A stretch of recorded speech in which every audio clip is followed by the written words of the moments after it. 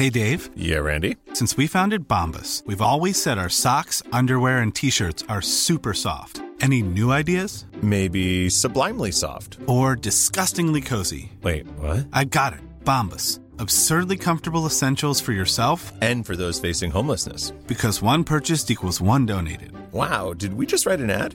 Yes. Bombas. Big comfort for everyone. Go to bombas.com/ACAST and use code ACAST for 20% off your first purchase. Hello and welcome to this month's Patreon preview. And if you're curious about Patreon and you want to hear what is available if you sign up, then please stick around for this episode. I mention Patreon on every single episode, so at the beginning of each month, I'm going to give you a little preview of what is available on patreon.com/real life ghost stories. You can sign up for Patreon for either $2 or $5 a month to get all of the main and mini episodes of Real Life Ghost Stories completely ad-free.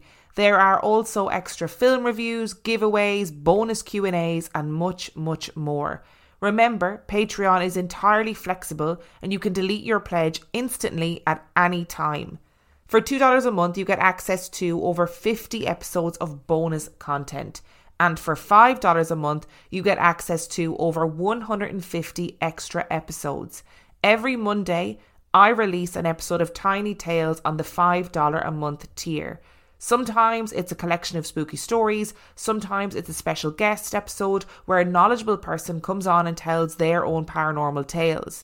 And lately, once a month, we've been doing a no sleep special, where we find the scariest spooky stories from the depths of the internet. For today's preview, you'll be hearing a snippet of an episode of Tiny Tales. Remember, you can sign up for either $5 a month or $2 a month at patreon.com/real life ghost stories. A few details before I start my story. I live in Northern California in a small townhouse with my girlfriend. I've decided to change the names of both people and places just to be cautious. I don't want anyone going out to the beach that I was at trying to dig up clues and instead find the trouble that I found. I'm sorry this is so long. I've tried to keep it as brief as possible. You have to understand that I've barely slept at all in days, and it's difficult for me to keep my thoughts in order. Saturday, March 26th. John and I found the camcorder half buried in the sand on Stinson Beach. When I picked it up out of the sand, water leaked out from inside the camcorder. Sand was packed into every crevice and the battery pack was missing. We dried it off with a beach towel and popped the cassette drive open. There was a digital cassette cartridge inside the drive. It had a yellow plastic head and a Panasonic logo, but no label or sticker attached. It seemed like the camcorder itself was pretty much trashed, but we figured it still might be possible to recover the data on the tape itself. I had an older Sony digital camcorder at home that used the same type of tape. I took the tape and camcorder inside with me when John dropped me off at home later that day. I set it down on my computer desk and I forgot about it for almost a week. Thursday, March 31st. John came over again the next Thursday and saw it on my desk. I told him I'd forgotten about it and I hadn't even tried to play back the tape yet. We popped it into my Sony camcorder and hooked it up to my PC's FireWire port. Opened up Roxio's video capture application and told it to scan the tape for footage. Only one scene appeared on the screen. I will describe it to you as best as I can recall. A few feet in front of the camera is a woman. Her back is to the camera and she is walking down a narrow dirt path, possibly even a deer trail.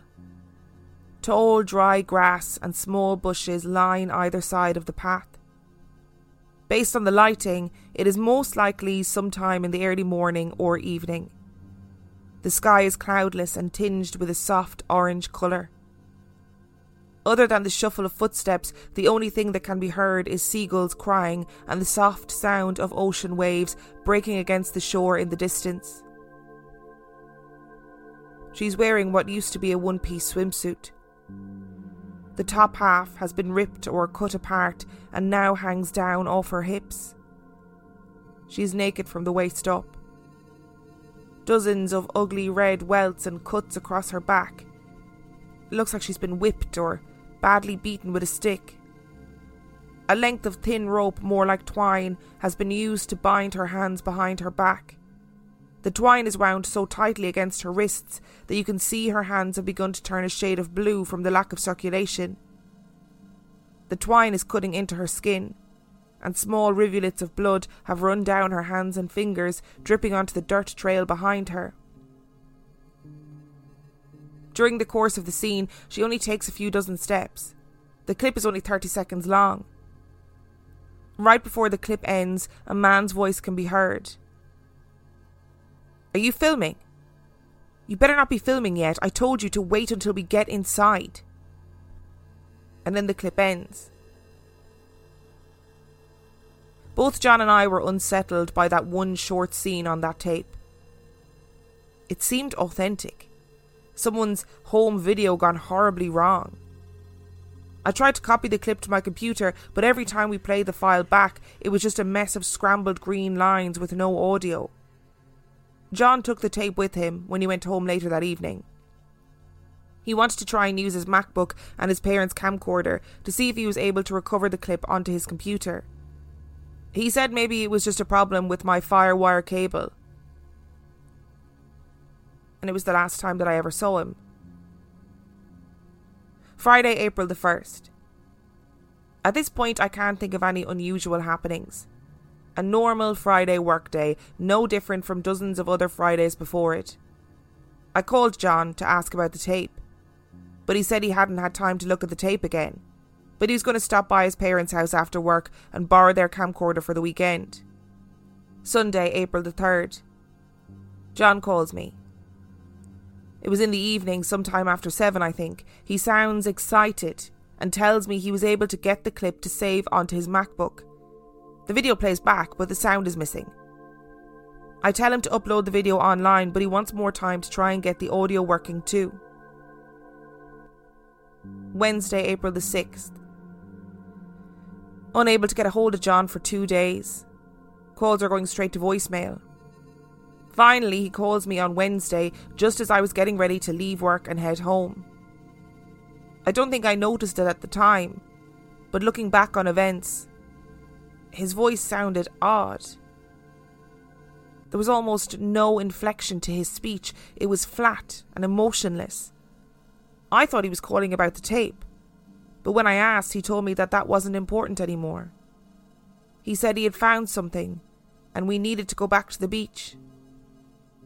It takes almost 2 hours to drive out to Stinson from my house, and I told him there was no way I'd be able to get out there on a weeknight after work, and even if I could, it would be nearing dark by the time we got out there. For some reason, this seemed to make him angry. I promised I would go on Saturday with him, but this wasn't good enough. He said he needed to go that night, that there was something very important. He kept saying he had something to show me. I asked what, but he said I had to see it for myself. Finally, he called me a stubborn asshole and hung up. Thursday, April 7th. John won't answer my calls. His voicemail says his inbox is full and won't accept any new messages.